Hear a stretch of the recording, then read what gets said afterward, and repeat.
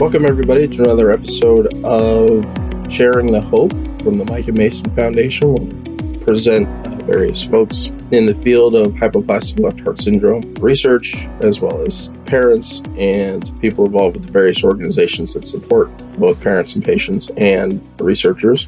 I am joined today by Diane Pickles. Diane Pickles is the program director of Project Singular at Additional Ventures, a soon-to-launch large-scale genetic sequencing effort to fuel single ventricle heart disease research. Prior to joining Additional Ventures, Diane was the American Heart Association's program director for One Brave Idea, an adult coronary heart disease research initiative based in Boston. Diane's work in cardiovascular research follows 2 decades spent advancing policy solutions for a wide range of nonprofits in public health, education, criminal justice, and other public interest issue areas. Diane has deep expertise in patient advocacy, stakeholder engagement, project management, community organization, media advocacy, coalition building, lobbying, and fundraising and development. A longtime volunteer in the single ventricle community, Diane is a member of the executive leadership team of the Fontan Outcomes Network, a longitudinal registry of single ventricle patients. Diane and her husband have 2 adult sons, one who has hypoplastic left heart syndrome. Welcome, Diane. Thank you so much, Patrick. Thanks for having me. Your bio speaks pretty highly. You've basically been in and out and everywhere. I call my career a very eclectic career. It has not been the 2 decades that I was doing policy advocacy was sort of this straight path. But then I made this kind of really radical change a couple of years ago to move into the research space. But I think that my paid job has always been complemented by all the work I was doing as a volunteer in the single ventricle space. And so what's great about this position that I'm currently in is it's just such a nice combination of all of those skill sets and experiences kind of in one position, kind of blending my personal and professional passions. Okay. Well, so I guess let's go all the way back to the beginning. How did you become involved with the hypoplastic left heart problem? Yeah. I mean, me personally, I have 2 boys. My older son, Matthew, born heart healthy. And then our second son was prenatally diagnosed with hypoplastic left heart syndrome. I was about 4.5 or 5 months pregnant. We were given very, very low odds that he would survive at all and that his quality of life would be anything approaching relatively normal. It was a very hard diagnosis, obviously, and he got through the surgeries and he did well. He's currently 28 years old, which is pretty amazing. It is amazing. But for me, and he's doing really well. But for me, I think that the experience was so profound and life-altering and painful that I really had this very strong desire to get involved and give back to the community and improve things in whatever way I could. I felt very called and driven to do that. And so I've found many different volunteer pathways to do that through work I volunteered at Boston Children's Hospital on a couple initiatives there locally. And then I got involved with MPC-QIC and Sisters by Heart as a volunteer member of the leadership teams there as well. And then in the last couple of years, it's been really focused on the Fontan Outcomes Network. But really, again, just for me, it was about taking that experience of Jake's life and, struggles and making it mean something valuable, I guess, for someone else and make it easier for another family if I could at all do that. Very good. Very good. So you're involved with and have been involved with several efforts in the single ventricle community over the years. So I'm gonna open it up to you. Which one would you like to talk about first? Why don't we start with Additional Ventures, and we can talk about that, and then we can talk about the Fontan Outcomes Network too, because I think those are they're very different. Obviously, Additional Ventures is a foundation, a nonprofit foundation, and Fontan Outcomes Network is kind of more of an initiative. But I can talk about my job at Additional Ventures, and then talk more specifically about Project Singular, which is the project that I coordinate and direct at Additional Ventures. But Additional Ventures, as I said, it's a nonprofit research foundation. It was founded by Aaron Hoffman and Mike Schreffer about 3 years ago. And we are focused in our biomedical research space. We are solely focused on finding curative solutions for single ventricle heart disease. And by curative solutions, what we mean by that is treatments, medications, or devices, therapies of some kind that will enable a normal longevity and quality of life. And obviously, we know that we've made such dramatic improvements in surgical treatments and getting kids through the surgeries, but there's nothing currently that will provide that normal lifespan and dramatically reduce the many comorbidities that reduce quality of life. Before Additional Ventures even launched, they pulled together and this was before I was with the foundation, so I'm saying they pulled together a very large, comprehensive group of researchers, tissue engineers, clinicians, kind of anyone and everyone that touched the research space that related to single ventricle in some way, pulled them together and put together a research roadmap. And that was really designed to look at what's the current state of the field now in terms of what we know and what are the gaps, what don't we know, and what don't we have right now, and what's our desired state. And that research roadmap really guides all of the investments of the foundation. And so we invest in research initiatives that will help us achieve the goals that were laid out in that research roadmap. We do targeted investments in particular researchers and research initiatives through a couple of different RFP grant initiative programs. We also invest in team science. We have something called the Cures Collaborative, which is a group of 10 investigators across different labs across the country who are all working together on a coordinated effort to develop a new therapy for a single ventricle. We also invest in building infrastructure. And so really building some of the data infrastructure that was identified as a real gap. And so Additional Ventures is funding Action. We're funding the Fontan Outcomes Network, and we're also funding the FORCE registry, which is it's a imaging registry based at Boston Children's. And last but not least, we're really investing in building community. So one of the other gaps that was identified during the research roadmap process was the fact that there's not enough researchers in the single ventricle space, and we need to attract new researchers and keep them here in this space because we just need more people doing this research. And so we're also investing in really trying to build that community and support particularly young investigators to get them excited about single ventricle research and hopefully keep them here. So just to give you an idea of scope, in 2020 to 21, we committed a little over $26.5 million in funding for research and infrastructure development. The work is really, really, I think, exciting, and I think gives me as a parent tremendous hope that we will make really dramatic discoveries. So that's a bit about Additional Ventures. And then Project Singular, and I'm happy to dig in and answer any questions that you might have on that. But Project Singular is a very specific initiative. It's part of our infrastructure development initiatives at Additional Ventures, where our goal is to be able to understand what are the genetic causes of single ventricle heart disease. And it's likely going to be multifactorial. There's probably going to be multiple genes or the interaction of genes and environment. But we really want to understand what causes single ventricle, as well as what are any genetic underpinnings of some of the many comorbidities. And the goal there is, if we can understand what causes single ventricle, we can hopefully do some risk stratification, right? We might be able to say these single ventricle patients are much more likely to experience arrhythmias or PLE or some of the other complications. But we also will have the ability to develop better treatments, more targeted treatments and therapies. And so in order to achieve our goal of understanding the genetics, we are aiming to recruit at least 5,000 single ventricle patients and as many of their immediate family members as are interested in participating, to participate in single ventricle. And that will mean they'll go online, we have a website, they'll learn about the study and consent all online. And then we will mail to their homes a DNA collection kit, a saliva collection kit that they'll send back. And we will ask them to also share their cardiac medical records.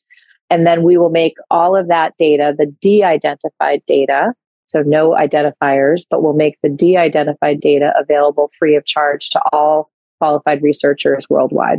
And that is our ambitious goal and a really important one. And that's what I get the privilege of working on every day in Additional Ventures. Well, that's awesome. When we started the Micah Mason Foundation, that was one of the things we identified as a big gap was freely available information. Given that it's a fairly rare disease, you don't have enough data at a single institution to really make good research. But everybody was still kind of in the hoard the data mode. And even with the big registries like NPCQIC and now Cardiac Networks United, which I'm really hoping it goes the right direction and being available for everybody. That was one of the really big gaps we saw. Yeah, we need more data. We need that data infrastructure, and we need to democratize the data, right? It needs to be available for research. I mean, that's why our intention here is not just to fund with Project Singular. We're not looking to fund one research study, right? We want to fund many, many, many, many. And we don't know where the greatest discoveries will come from. But if we're not willing to share that data, we won't have the researchers digging into it. We won't make those discoveries. And we're also really hoping that we will be able to find ways to integrate our data with other data sets, whether that's, particularly Fontan Outcomes Network. That's a real desire to be able to find ways to integrate some of that data together so that we can add even more power to that data set, because we would be adding that clinical data. So that's awesome. I'm very, very happy to hear it as an engineer and a nerd and someone who works with a lot of data. It's been a big question in my mind as to, even listening to the bigger registries talk about it, I'm always thinking in my mind, it needs to go to everybody, because as a parent, I don't care who comes up with the solution. I don't care if it's, Boston or Mexico City or London. I don't care. I care that there's a solution, not who did it. That's right. And I want it to be, we have such urgency around it, right? We don't have time to wait. I often describe it as, having a 28-year-old with single ventricle. It's like the clock is ticking very loudly in my ear every day. And I'm sure in his ear as well. So we have such urgency. We don't have time to wait, and we don't have time to argue about how it's all going to, we have to find ways to get it done. And one of the things that I've been saying, so I sit on the executive leadership team of the Fontan Outcomes Network, and I do that as a volunteer. That's not part of my paid job. But what I've been saying at that table often is, on days that things are hard, I would challenge us, instead of saying we can't do something, to just instead say, how can we? Because it's just too important to patients and families. We don't have time to wait for those solutions. Going a little bit into the Additional Ventures space, how did you get involved with that? And have you been there from the beginning? No. So I've been there. It will be only about a year. I joined 2 years. 2 years ago. 2 years in February that I joined Additional Ventures. It's gone so fast. Honestly, the work is just so incredibly rewarding that it's gone fast. So 2 years. And I, as you said in my bio, I was working on another research initiative for the American Heart Association. I had learned a lot about research, but really obviously I shouldn't say obviously, but I had a strong desire to be more in the congenital heart disease space, right? And specifically, if I could, single ventricle. And I had been watching sort of the work that Additional Ventures was doing prior to launch, and then when they launched, and that the research roadmap was such a powerful document to me. And I'm not a scientist, so I don't understand all of what's spelled out in the research roadmap, right? But I understand enough to know that an organization convened a really large group of really smart people to put together a roadmap for what we need to do to solve this problem. And here's an organization that actually believes it's a solvable problem with the right approaches and the right investments. And so I was watching the work that was happening and obviously really excited about it. And Project Singular was an opportunity where they were looking for a program director and asked me if I might be interested. And I was incredibly interested. So I wasn't here from the start, but fairly soon thereafter. And it's just, I have said to people with great sincerity that up until the launch of Additional Ventures with this research roadmap and seeing, some of the investments that the foundation was starting to make, I have felt such little hope for single ventricle discoveries for all of Jake's life until very recently. And now seeing some of the things that are happening, work that you guys are doing, work that's happening at Additional Ventures, the Fontan Outcomes Network, and seeing all these different initiatives. And the conversations have shifted dramatically, I think. And for the first time in Jake's life, I feel hope. And I don't know that we're going to make discoveries in Jake's lifetime. I don't know that we will. But I do believe we'll make discoveries in Micah's lifetime and in the younger generation's lifetime. I do believe that. So with Project Singular, let's talk about kind of what you hope to accomplish maybe in the short term, a couple of years from now, and what you hope to accomplish kind of in the long term? Yeah, great questions. So in the short term, we want to launch the study or the initiative, because again, it's building this data set to fuel many, many studies or research projects. We are planning to launch soon, but it's probably going to take us another couple months to get everything ready to go. We did a test launch, kind of a soft pilot launch with a very small group of patients and families. We learned a ton from them, which was incredibly important, about some ways that we wanted to make improvements in the website, as well as in the process of kit delivery and mailing the kits out, getting them back, the sequencing, all of that, so that we can really make the process as easy for patients and families as possible. And so we've taken additional time to kind of make those changes. And so I would say by spring to early summer, we will launch. So that's our first goal, is to get over the start line of a public launch, have the website open, be recruiting patients and families to participate. And we'll do our recruitment in a variety of ways. It'll certainly be done by social media, word of mouth, patient advocacy organizations like yourself. We hope that we'll spread word about this. Clinicians, we have flyers and brochures that will be posted in clinics. We hope clinicians will talk to their patients about it. So a variety of methods. So we'll get launched. We'll start to get people sequenced and get data in. And really, as soon as there is data in the data set, we will open it up for researchers. As I said, it will be de-identified data only and all qualified researchers. So if you have an identification with NIH to be a researcher that NIH recognizes, you'll be able to access our data set. You'll apply to access it and you'll be able to access it. But as I said, for free. There will be cloud compute costs. So a researcher that goes to the data set will have to pay to use that data, manipulate the data. Those are pretty nominal costs, but those costs will exist. But we're going to have a program where we can provide some credits for that, some free cloud compute time. And then we'll probably also launch an RFP program where we will provide grant funding for researchers to answer specific questions utilizing the Project Singular data set. So I think in terms of your question of short-term, kind of medium-term, long-term, in the shortest term goals is to get launched and go live. I would say the next sort of intermediate goal is to start to have data in there and have researchers start accessing it. Moving beyond that would be to have an RFP grant program in place, and likely also to do maybe some data hackathons where we get groups of teams of researchers together to really dig into the data. And I think ultimately we hope to have at least, as I said, 5,000 patients and their immediate families registered or enrolled and participating. And the most important goal is to make discoveries that help us understand the genetic causes of single ventricle. Well, I like everything I heard there. Good. I'm glad. So Additional Ventures and Project Singular is one project within Additional Ventures. Are you working with Additional Ventures on anything else, or is that kind of like your baby right now? And yeah, this is my baby right now, but it is one piece of the work that we're doing at Additional Ventures. And I certainly have an opportunity we work very closely as a team. We're a relatively small team. We work together and sort of always have our hands a little bit, we at least know what each other are working on. But we've got, as I said, a couple grant programs that some of our team members are working on to fund researchers who are doing incredible research in single ventricle. Some of them looking at causation, some of them looking at some of the complications, some of them looking at the clinical outcomes and trying to figure out how we can make improvements there.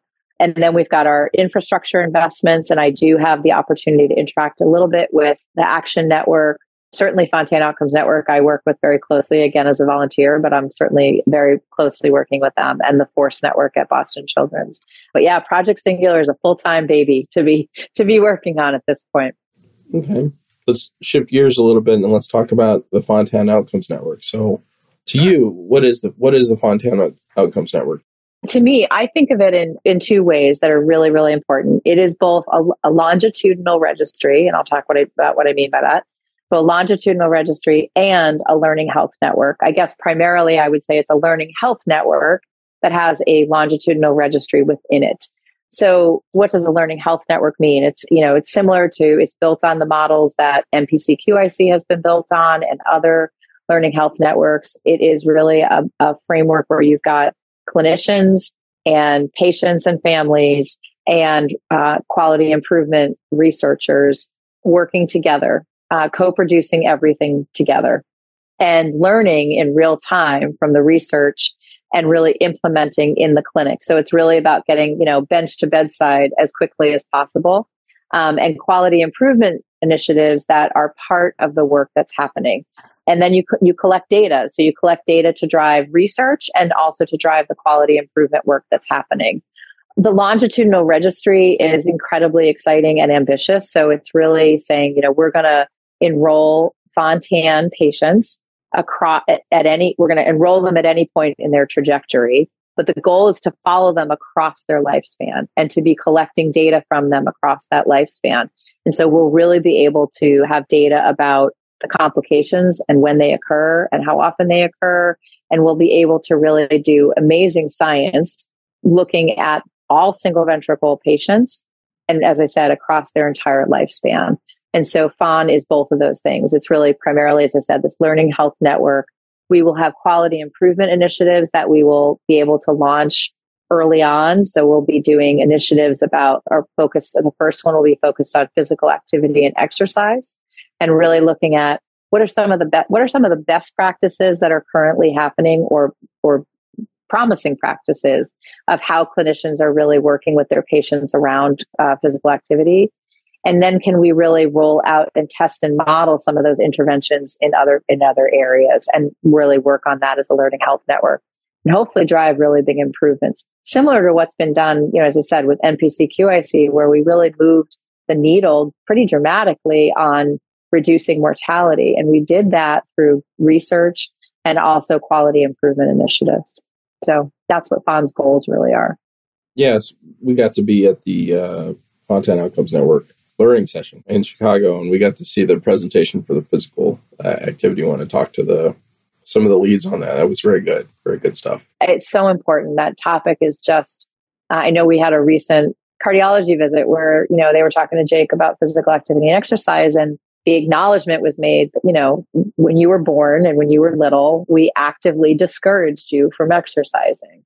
And now we're pushing you to exercise, but it's so hard. It's so hard for them to do that. And we just have so much, I think, to learn and uncover. But I agree. I think the presentation, the co-leads of that work group they're going to do amazing work. I think it's going to be an incredibly important initiative.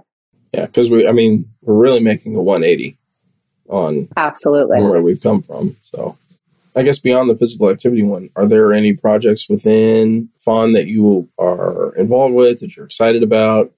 Yeah. So right now, the primary focus is really about getting patients enrolled, getting sites, the participating sites to have all of their, the regulatory stuff in place, the IRB approval, all the things that they need to do in order to start enrolling consenting patients. And so that's really our focus right now. And I have described it recently as saying, it feels like it's taken us a long time to get to this point. And yet it is complicated, and I do appreciate that. But it's exciting to finally see we're at the point where data is starting to come in. We don't have really data in, but we have patients in the registry. So that's been really my main focus, been working with the executive leadership team on that piece to make sure that we start getting patients in and data in. The other kind of quality improvement initiatives that will follow after physical activity and exercise, there's going to be one on liver health. I think that one is going to be incredibly important and valuable. Currently, as I'm sure we don't have any consistency about how our patients are screened or followed when it comes to liver health. And we don't really have any good interventions of what to do about it, even when we know the liver isn't doing well. And so liver health is a really important one. And that will follow, I think, pretty soon after physical activity. But I personally think the physical activity initiative is going to have, I think the potential there is it could be transformational for patients and families. And I also think what I am most excited about, I don't know if it's what I'm most excited about, but I'm very excited about the fact that when FON was designed, patients and families pushed really hard to say, we can't just focus on the physical health. It's got to be physical health and functioning. The neurodevelopmental and cognitive stuff those issues have to be part of it, as well as mental health and resilience. And we were really clear that it wasn't enough to just improve longevity. If our kids are surviving, but they're not thriving, what have we given them? What have we get? We've just not really made things much better. And so our framework within FON is to focus on all three of those pillars. And to me, that's an incredibly exciting, it's incredibly ambitious, but it's also incredibly exciting. So I really do look forward to making improvements in all three of those areas, and having a 28-year-old and so I've got this sort of the benefit of a lot of years in the rear view mirror, right? Yeah, I know really, really clearly that some of those neurodevelopmental issues and the mental health struggles can be way more difficult to handle often than the physical issues going along with single ventricle. Actually, we're talking about 180s with the physical stuff. That's been my own kind of personal 180. When I first, when we first started the foundation, Mike Mason Foundation, and, we're looking to support folks, there was starting to be this shift towards mental health, both for families and mental and emotional health, and for families and for patients. And the time I was like, what are we doing? We need to do the physical. It needs to be healthcare and physical and all that stuff. And the more I've lived it, and have really dug in and seen some of the research and the stuff come out of it. And, the reality is that stress makes everything worse. Whatever health condition you may or may not have, stress can give you health conditions. It can exacerbate them, and all of that ties back to mental and emotional health. I've really changed my attitude towards those efforts, because before it felt to me like this is a wasted time or something we could solve later. And now I'm like, no, it really does need to be a hand in hand kind of a thing. Yeah, I think so. And I agree. I think that's been, a 180 in the field as well. Like, I think there was just this mostly a focus on improving our surgical techniques and our pre-op care and post-op care, and really like the clinical care. And that's incredibly important. They have to survive to do anything, right? They do. And that's all incredibly important. But again, with hindsight for me being 2020, I can look back and see, and often I think it's the combination of the neurodevelopmental challenges combined with mental health, how one really feeds into the other. Those challenges, if you look at the executive function challenges that most of them have, or many of them have, you look at the learning issues in school, all of those things, like the toll that takes, combined with they're living with a life-threatening disease, that's a lot to manage for a patient. And the trauma for patients and families, as you said, the stress and the trauma of living the experience. People talk about PTSD for single ventricle patients and families, and it's not PTSD because we're never through it. It's never done, right? Yeah. It's continuing trauma. Yeah. It's the TSD. Yeah, yeah, exactly. Exactly. So kind of the same question, but on the FON side, what are you hoping to accomplish with FON in the short term, medium, long term? Yeah, short. I'm calling it short term. I don't know how long it's going to take. Hopefully not long, not much longer. But I would say for all of I think we're up to 31 participating centers, to have all of those centers actively enrolling patients and putting data into the database. That would be our most immediate, and launch the quality improvement initiative for physical activity and exercise. That would be our short-term goals. I would say my priority that I would prioritize. And I would say in the medium term, really thinking about getting researchers to start digging into the data that's in there as soon as we've got enough data where researchers can start to analyze that and utilize that. And that we can really, as a network, do, similar to what NPC-QIC has done, where we're looking as a network, we're looking at certain outcome measures and tracking those, and really looking at each center is going to be able to look at how they're performing compared to everyone else and say, wow, this center is doing something. They're a little bit stronger than us in this area. What can we learn from them, right? And we as a network will be able to also set goals where we can say, we should be able to boost this measure up, right? Like, let's improve this. Let's get more patients exercising regularly. Let's improve stress test outcomes. I'm making this up. I'm spitballing it. But I think setting those benchmarks, I guess, as a network would be what I would say would be the sort of medium term.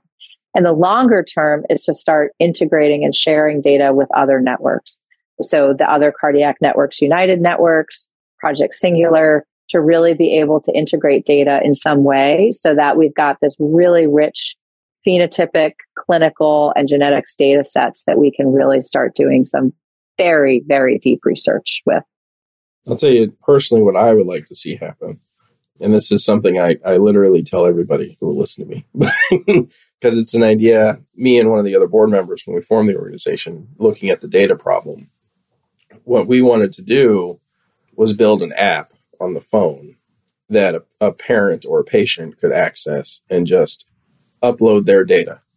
And so you have, permissions already there because it's the patient or the family doing it, right? So they own the data and they're handing it off. And then it just goes into the system. And then to tie that in with devices like, my watch, which takes my EKG and my blood oxygen saturation and who knows what else in the future, and just have this constant stream of data. So once a person is signed up in the registry, they're just constantly filling out data points, because the one thing you'll never hear an engineer say is, "Oh, I've got enough data." I've got enough data, right? You always need more data. Yeah, absolutely. And I think, this is a rare disease. And so we've got relatively small numbers of patients that we can learn from, right? And so the more data, the more patients that we have data from, the better. I think what you're describing is the longer term hope of FON is that we will have patients inputting some of their own data, some patient reported outcomes data that they can be entering into the database. And I think that vision of, again, adding to that data set and the longitudinal registry to have patients contributing some of that data would be incredibly powerful. Absolutely. And Apple Watch or devices, other devices, right. Fitbits, I don't know, whatever it is, right? Yeah. But wearable technology certainly could be integrated at some point, potentially as well. But I think if we've got the one place that is all single ventricle and we've got people registered, you're right, and consented, we then can think about some of these other ways to bring in data directly from patients and families. Yeah, I think just looking at what they've done in the diabetic community with the devices they have now is pretty incredible. For sure. Okay, so I think you've kind of covered this in bits and pieces kind of everywhere, but so this is more of an overarching question, but what do you personally hope to accomplish in the world of CHD and single ventricle?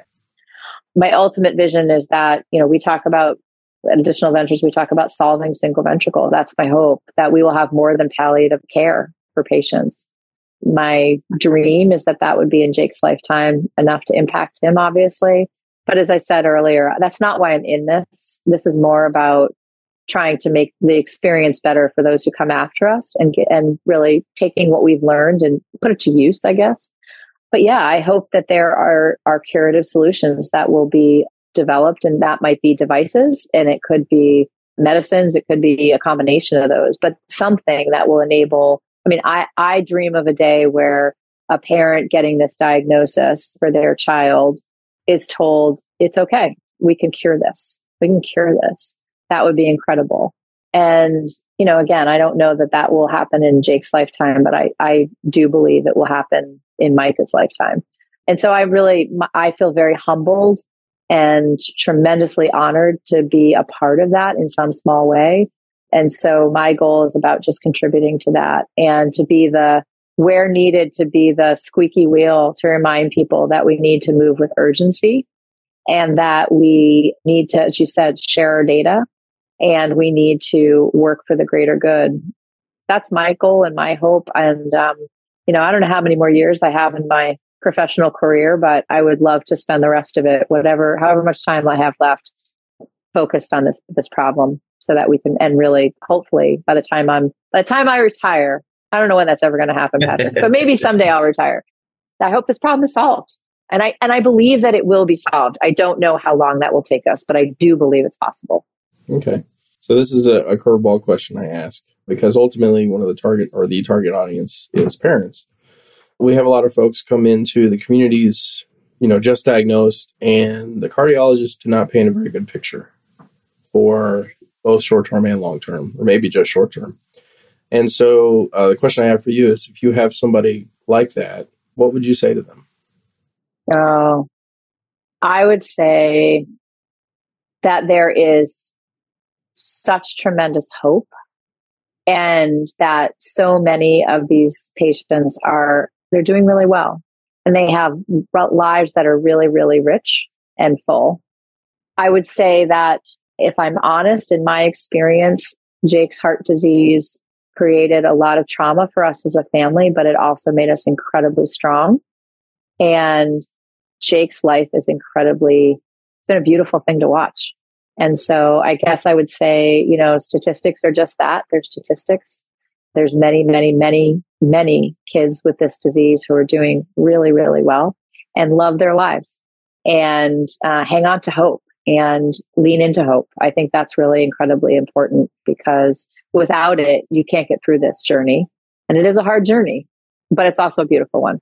So I don't know if that answers your question, but no, it does. That's what I think. It answers it very well. Very well. Okay. Last question. So what city do you live in these days? We're in Massachusetts. We live in a small town called Ipswich, Massachusetts. Okay. Ipswich. Okay.